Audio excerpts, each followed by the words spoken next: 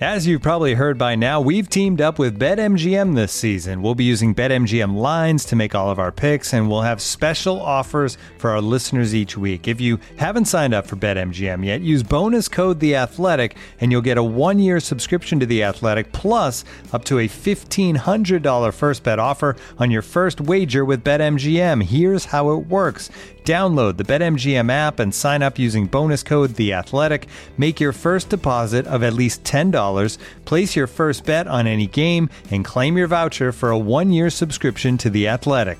See BetMGM.com for terms. U.S. promotional offers not available in D.C., Mississippi, New York, Nevada, Ontario, or Puerto Rico. Gambling problem? Call 1-800-GAMBLER. Available in the U.S. Call 877-8-HOPE-NY or text HOPE-NY 467-369 in New York. Call 1-800-NEXT-STEP in Arizona. 1-800-327-5050 in Massachusetts. 1-800-BETS-OFF in Iowa. 1-800-270-7117 for confidential help in Michigan. 1-800-981-0023 in Puerto Rico. First bet offer for new customers only in partnership with Kansas Crossing Casino and Hotel.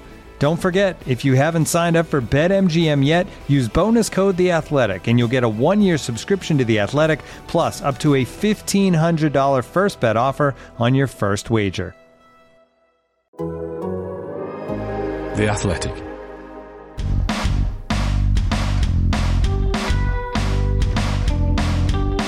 Hello and welcome to 5000 to 1, the Leicester City podcast from The Athletic. I'm Rob Tanner. Joining me, as always, a man who would much rather be stomping on the wooden floor of the Buffoni Italian to the sounds of One Step Beyond in Leicester City Centre, arm in arm with Jerry Taggart, then stuck at home recording a podcast. It's former Leicester City captain Matt Elliott. How are you? I'm okay, thank you very much. I'm caught out yet again by producer Joel's research there. Oh, what an effort that is, pulling that one out of the woodwork. But again, he's got it pretty much bang on. I would love my times dancing to One Step Beyond at Buffoni's. Not necessarily arm in arm with Jerry Taggart, though.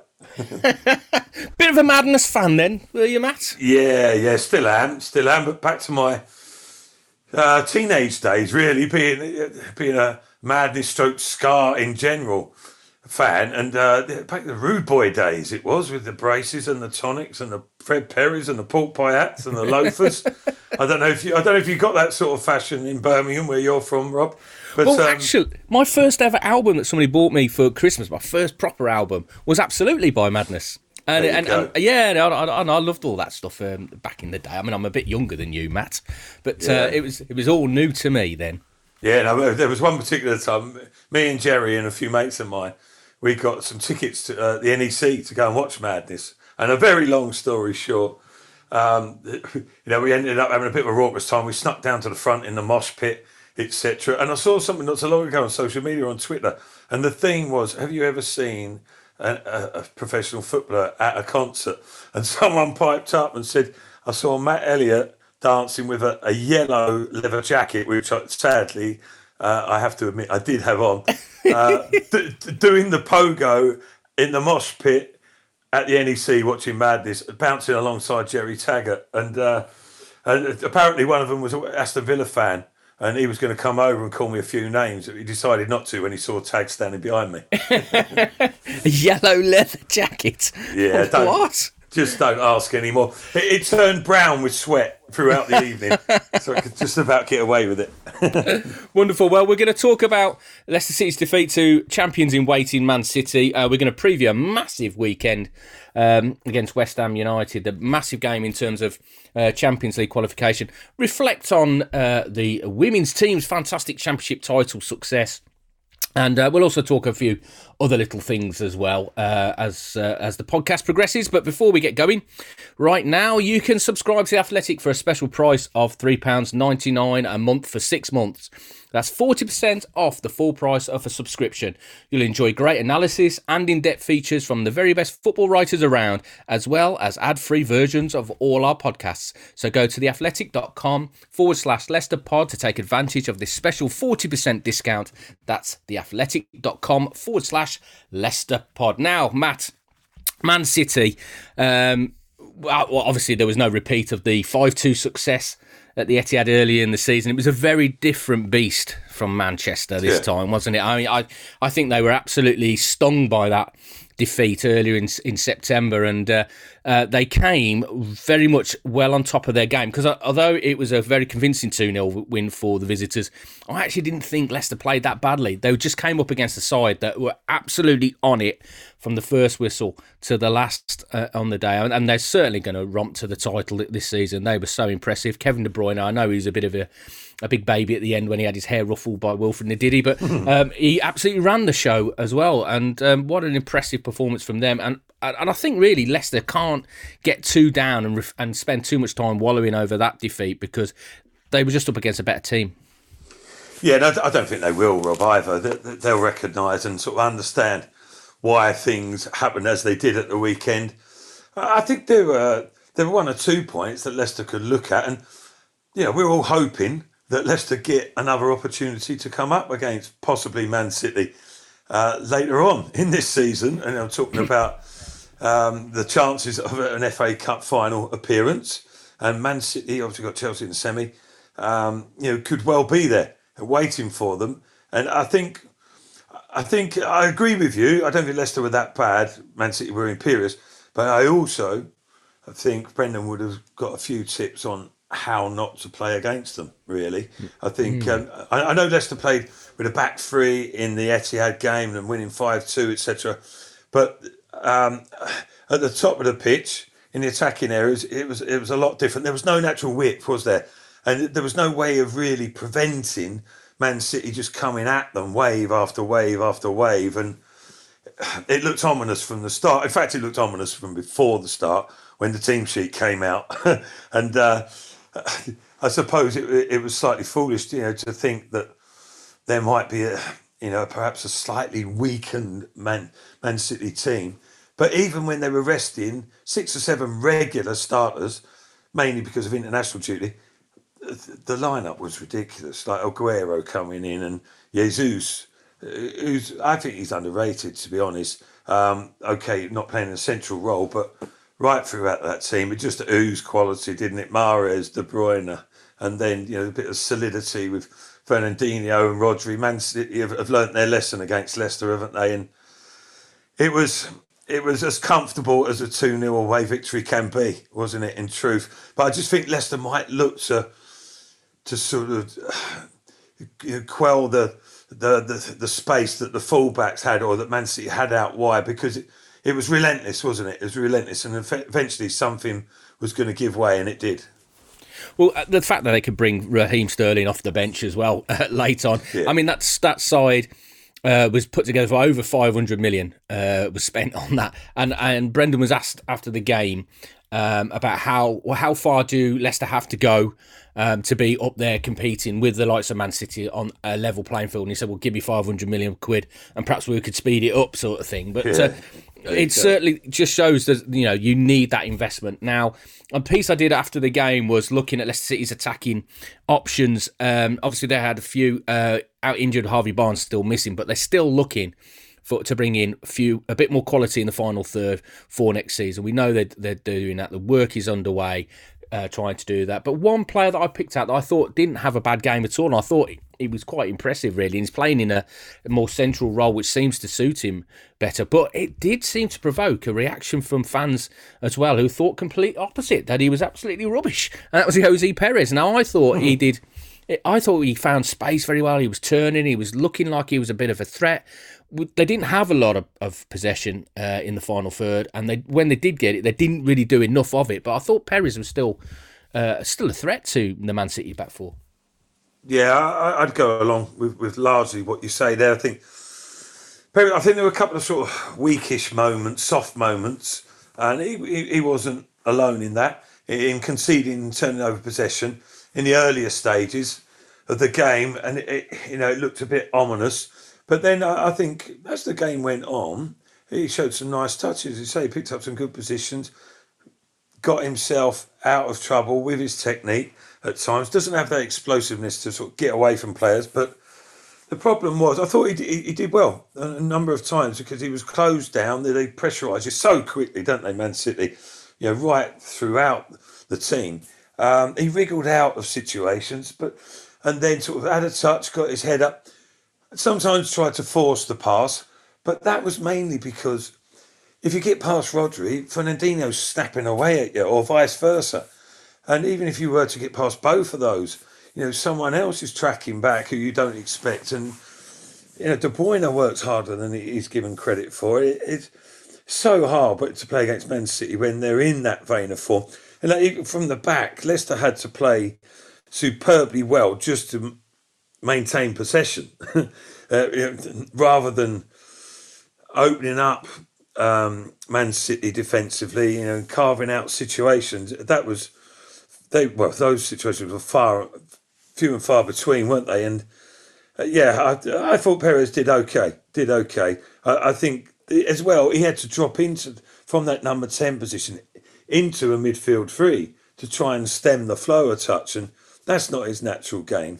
So it was difficult. It was difficult for Perez and Leicester in general. But I think any criticism coming Perez's way on the back of that performance on Saturday was a little bit harsh, to say the least. Well, a player that was absent that didn't help Leicester's cause was Charles Söyüncü. For the second time this season, he's gone away on international duty and not been available when he's returned. Well, in this case, he hasn't returned. The latest is Charles Söyüncü tested positive for COVID just before he was due to fly back from international duty with Turkey. And he is still now in a bubble at the National Centre just outside Istanbul, isolating with the rest of the squad that tested positive. So highly, highly unlikely to feature in what is now a massive game this weekend against West Ham United in the race for a top 4 spot. I mean, Leicester, after that defeat, on 56 points, 4 points above West Ham, who looked impressive again last weekend. So a victory for West Ham, and that gap goes down to 1 point. And then you got Chelsea and Tottenham and Liverpool, 3 sides that are really going to be tough. Going to come strong, I think, in the closing stages of the season. And obviously in Chelsea and Tottenham, there's Leicester have got to face them in the final 2 games of the season. So really big game for Leicester this week, but without Söyüncü. Yeah, frustrating, isn't it, with Söyüncü's situation?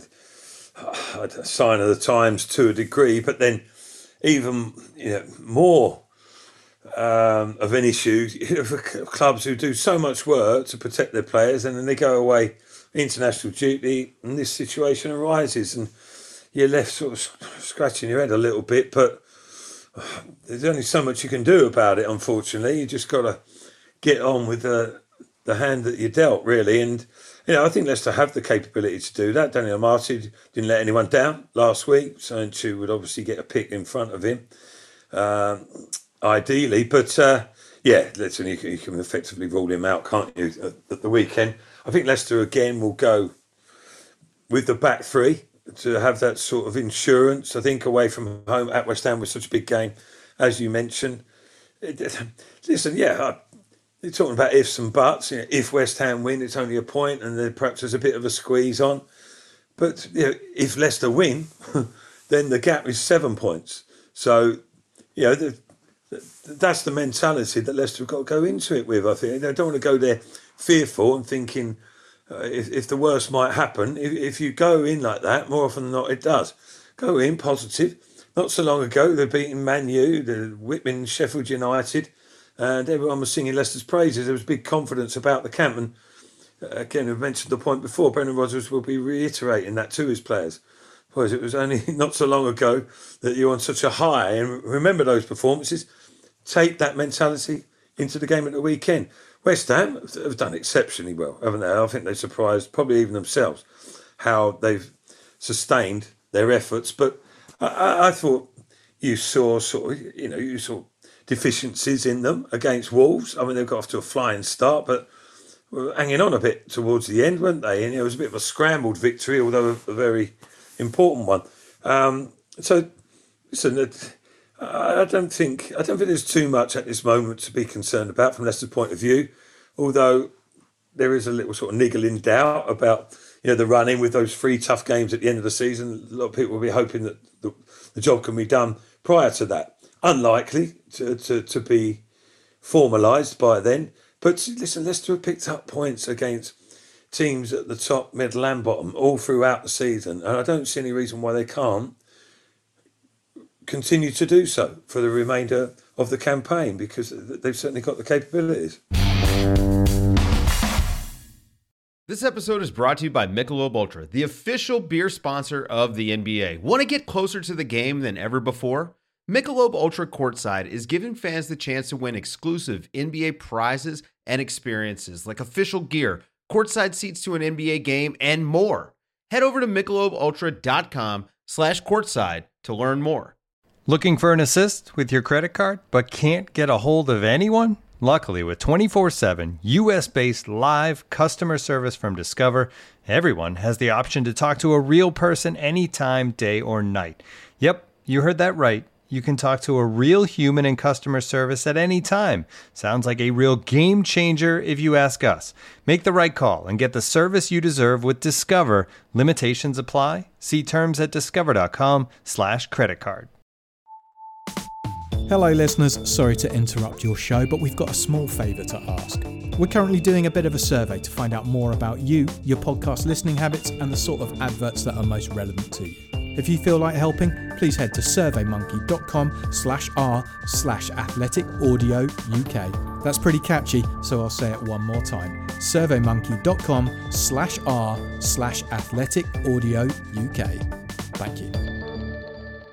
It's been a long, hard season physically for the players, but how important psychologically is it when you're coming into a final run-in like this, and you look at the fixtures, and there's a bit of pressure and chat in the media as well, and it also fresh in the mind will have been last season when they had such a strong position in the top four, and it slipped away in rather strange circumstances, though, obviously with the restart after the pause in the campaign. None of that this year. How important then now is Brendan Rodgers and the psychology that he employs? Because he's massive on psychology, on man management, on communication. How on earth does he approach this last 8 games and keep the players believing in themselves? Yeah, well, it's a good question, isn't it? And one that Brendan will hope he has got the answers for himself, because he'd be disappointed, wouldn't he? By the way, you know, if not publicly to any great extent, certainly privately, that the season tailed off as it did last time out, because, you know, they were in a wonderful position. And so much hard work had been put in, so many scintillating performances, and great results had not gone to waste, but weren't maximised, were they? And, you know, in terms of Europe, not Champions League qualifications, Europa League, Leicester fans weren't too disappointed about that at the time, you know, although it was a missed opportunity. But this year, you know, they've been consistently in the top 4, haven't they? And, you know, top the table even at times. And you're thinking, come on, surely this time round. And I think much of the work will be done for Brendan already. The players would have, I think, they would have grown and matured from last season, you know, and developed that extra resolve, if you like, to make sure it doesn't happen again. And again, from Brendan's point of view, he would have learnt from his experiences. And I think Leicester were a bit tentative last year in a pressurised situation. I think this time round, being more positive, more confident in themselves, in their ability to, you know, to go and attack the situation, like I just mentioned about West Ham. Don't go there thinking, oh, you know, West Ham are doing well, but we got turned over by Man City. Hopefully, if we've got a little bit of fortune, we can pinch a point. Go there and remind yourself of how good a team you are, and the likelihood is that you'll get something out of the game at the very least. And I think they need to take that positivity, that frame of mind, into the rest of the games, and also in the confidence that they've got, or the knowledge that they've got different ways of winning games. I think Leicester were impressive, you know, playing one style last year, and then when they had to tweak it a bit and find an alternative route, they struggled a bit, and the well ran dry to an extent, I think. Less likely, from my point of view, this season. They can win games in different ways, as I've mentioned, and I'm sure they'll use that versatility to good effect with the remaining games. Well, absolutely. Well, in terms of keeping your nerve in a run-in, Leicester City women. have won the championship. They're in the Premier League, the first season of turning pro, and they've romped the title. There's 2 games still to go. They won it at their home ground at Obi at the weekend. Fantastic scenes there. It's a remarkable story because I did a feature early in the season about the Leicester City women, and it's a love affair of one family with the football club, the Morgans.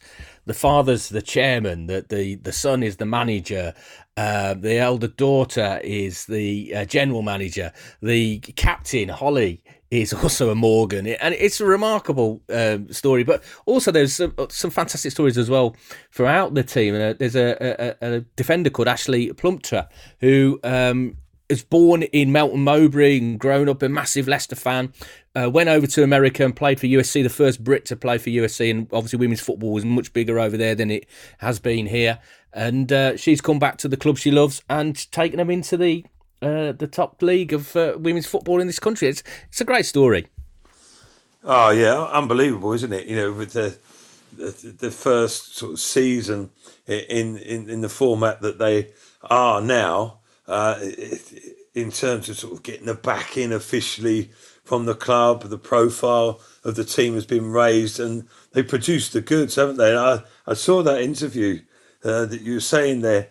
About being born in Melton Mowbray, going away, and she was tearful, wasn't she, in the post-match interview?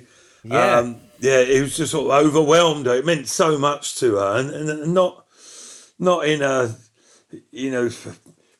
pre-set manner as such. It was genuine, and so much hard work had gone into collective effort, and to turn things around, or to make things happen as they did, was incredible. Because London, I can't remember the name of the team now that they beat at the weekend. They lost to 4-1 at home, London City or something, I think it was, in the corresponding fixture earlier in the season.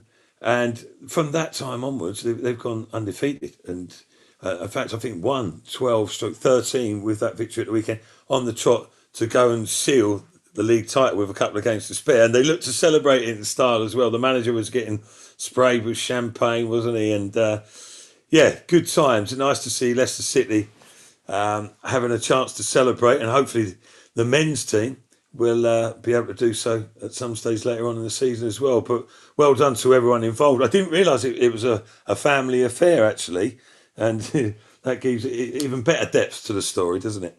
Oh, absolutely. And congratulations to the Leicester City, the club as well, for continuing to invest in times where we've obviously the pandemic has hit football hard financially, and we've seen other clubs struggling to continue to finance their women's section. I mean, Birmingham City at the moment seems to be in a right mess in terms of their women's section as well as the men's section, to be honest. But but Leicester continue to invest, and they've got their rewards. It's great to the club, and hopefully I echo your thoughts, Matt, that we can have a double celebration at the end of the season, whether that be Champions League qualification and an FA Cup. I'm a bit greedy. I want both.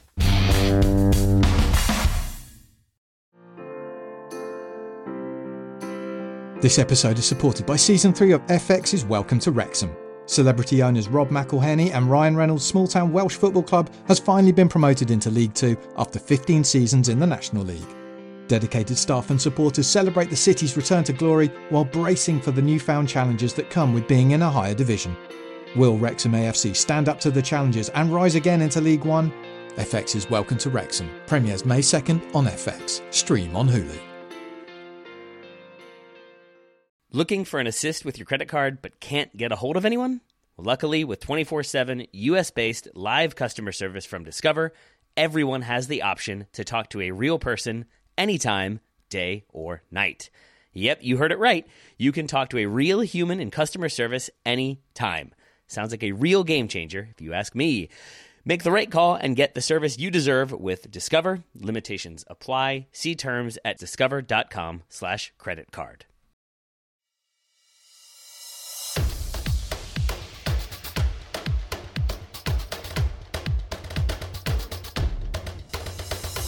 Brought to your ears by The Athletic, I'm Adam Hurrey, and Football Clichés is the podcast you never knew you needed. Every week, to quite unnecessary depth, we examine the words, the phrases, the accepted wisdom, the mannerisms, the habits, the gestures, the symbols, the sounds and the smells that everyone takes for granted in football, but which really are the glorious glue that holds it all together. For example, have you ever really listened to the Football League goals roundups? I mean, really listened to them? Because they all sound pretty much like this. Team X went into this game with just one win in their last 13, and when Team Y took the lead inside 4 minutes at Stadium Z, the home fans were probably starting to fear the worst. But Striker A had other ideas, and this game turned on its head in the space of 5 minutes midway through the second half. First, a smart finish from the edge of the box brought Team X level, and he repeated the trick on the hour mark to bring his tally for the season to 22. By now, Team X were in the mood, and although Striker A squandered a gilt-edged chance to complete his hat-trick, on-loan Dutchman winger B made it 3 with a curling effort from long range. Team Y's misery was compounded in stoppage time when midfielder C's late challenge on fullback D saw them reduced to 10 men. An afternoon to forget for manager E's men then, but Team X will hope they have finally turned a corner under caretaker boss manager F. Listen to Football Clichés wherever you get your podcasts, and also ad-free when you subscribe to The Athletic. Now that's the great side of football, but another feature I've been working on this week, it's now been published on the Athletic website. It's one I've been working on for a while, speaking to a number of players who have struggled with life when the football is over, whether it's coming to a natural end. In the case of Dean Hammond, who was in his mid-30s when he'd finally hung up his boots, or whether it was an injury that's, or in Mark O'Brien, the former Newport County defender's case, it was open heart surgery that ended his career, and they've all struggled to adjust. I mean, for some of these players, football is all they've known from very, very young age when they've joined academies. It's their life. They've committed themselves to it. They live in a footballing bubble.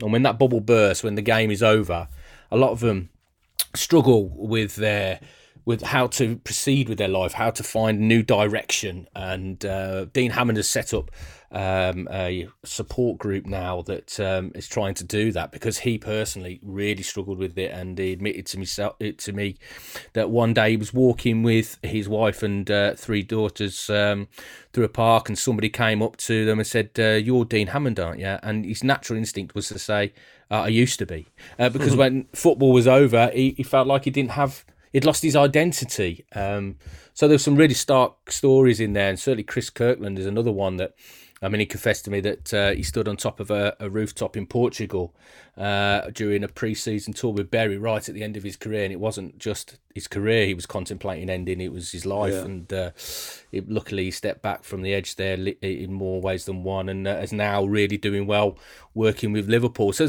there's some horrendous stories of how players struggle to adapt again to life back in Civvy Street. Yeah, and those stories are just the tip of the iceberg, unfortunately, Rob, aren't they? It's a sad but true reality that so many players struggle with it. Not all of them are highlighted, and it is a genuine problem. Listen, it's part and parcel of life, but without going too in depth about it, the old adage, you never think that football's going to stop, and even when in the back of your mind it is, but you're 25, you think I'll be okay, and until I ain't got to worry about it till my mid-30s maybe, and then it's an issue. Even then, with myself, I was fortunate enough to play till I was 36. Up until the last 6 months, I kept thinking, I'll think about it properly because I'll nick another year, even if it meant going down, down the leagues a touch. I thought I could play with my style of game till I was sort of 38, 39 even. I could never run properly, even in my prime. So I thought, I kept thinking I'll delay it another year. All of a sudden, it snuck up on me, and it did become difficult. And, for myself, I'm quite a sort of level-headed person. I like to think and, deal with the ups and downs of life. Not everyone's the same. But some people, Matt Piper, for instance, I'm sure he won't mind me mentioning him. The world was his oyster at one stage, and then injuries took their toll, and he finished early. And it's semi well documented how difficult he found it. Pretty much to a man, I could say the Leicester City lads that I played with have all found it difficult to different degrees. Some sort of financially, some to find that motivation, some to find that direction. And it's affected them, and not always mildly, to quite an extent. Myself, my again, without going too deep on it, but my sort of my way of life imploded almost, for different reasons, and my career ended, my marriage ended, which is a bit of a stereotypical statistic. Massively. Not so long afterwards, financially, I had a disaster, investment wise, and and all these issues, and it was like a triple whammy, a little bit, and it was difficult. But you get on with things, and I've spoken to you about it to an extent off the record, and saying, about how to sort of change things around, and it took a while. I was, long story short, again, I was captain of the club, Leicester City, and 2 years later, I was working for Leicester City Community as a coach, because that was the only sort of employment that I could find a way into. A little bit of a state of mind, and I was earning £50 a day, and I'd gone from, literally that quick. Things can change that quickly, doesn't it? But that was sort of a bit of my story. I've also experienced. Well, just going back to the last point. Sorry, I said to you, Rob, that I treated it in a positive aspect, that I was doing things that I never thought I would a couple of years prior. But then I looked upon it and said, look, I'm meeting people and doing things that I wouldn't have done before. So I looked at that as a new experience, a positive experience, that getting into situations or environments that I wouldn't do ordinarily. It doesn't have to be a negative thing. Turn it round and flip it into a positive. But I've also had the experience that Dean has had in a similar but slightly different way. Not so long ago, I was on holiday with my children and girlfriend and mum, and some lads came over, Millwall fans, as it turns out to be, and they're looking at me a bit funny, and they went, "I know you. Didn't you used to be Matt Elliott?" I was like, yeah, I'm probably the one you're thinking of, but I'm still that bloke as well. And oh, sorry, didn't mean it like that. But it's funny how that comes across, and you can take it. But for Dean to say it himself that is a sort of statement of how he views it, and I can understand how he finds it difficult. Although Dean hasn't even retired that long, and he's kept himself busy and occupied, and he's probably one of the more positive-minded lads around. There are many. He is now, Matt. Yeah, he wasn't at first. Yeah, he had sort of alcohol issues, didn't he? I've heard he's mentioned that, and Dean's quite articulate. Sort of quite a clear-minded fella. But some people who get their heads clouded, as I'm sure Dean did, it can really be a major problem. Oh, absolutely. Well, hopefully the game will address this as well. I mean, I know there's support out there. Dean's set up his own company to help ex-pros, and also the PFA have got some schemes available. I think more needs to be done, and hopefully it will 100%. Get done. Matt, thank you very much, mate, for all your time again this week. Looking forward to the big game at the weekend. It's going to be huge. Huge, Rob, it'll be. Yeah, exactly. Lots riding on it. I don't think it's make or break whatsoever. But as you mentioned, there's lots of teams who are sort of lurking just under the radar, aren't they? Leicester need to sort of deal with their business, which I expect them to do. West Ham, good side these days. So are Leicester City, and lads need to go out and show it again at the weekend. I'm confident as well. I know West Ham beat them 3-0 at King Power Stadium and did to Leicester what Leicester did to Man City. So hopefully the tide will turn the other way as well, and Leicester can do to West Ham what Man City did to them last week. So I'm looking forward to that one. So Matt, thank you very much, and we'll see you again next week on the podcast. And to all our listeners, join us again next time. The Athletic. Looking for the best place to buy tickets for any of your favorite teams or sporting events? We've got the spot. Our partner, StubHub, has been the leading ticket marketplace in the world for over 20 years, providing a 100% guarantee with every order. From a worldwide selection of live events, the widest choice of tickets and industry-leading partnerships, StubHub has what you need to purchase with confidence. StubHub, an official partner of The Athletic.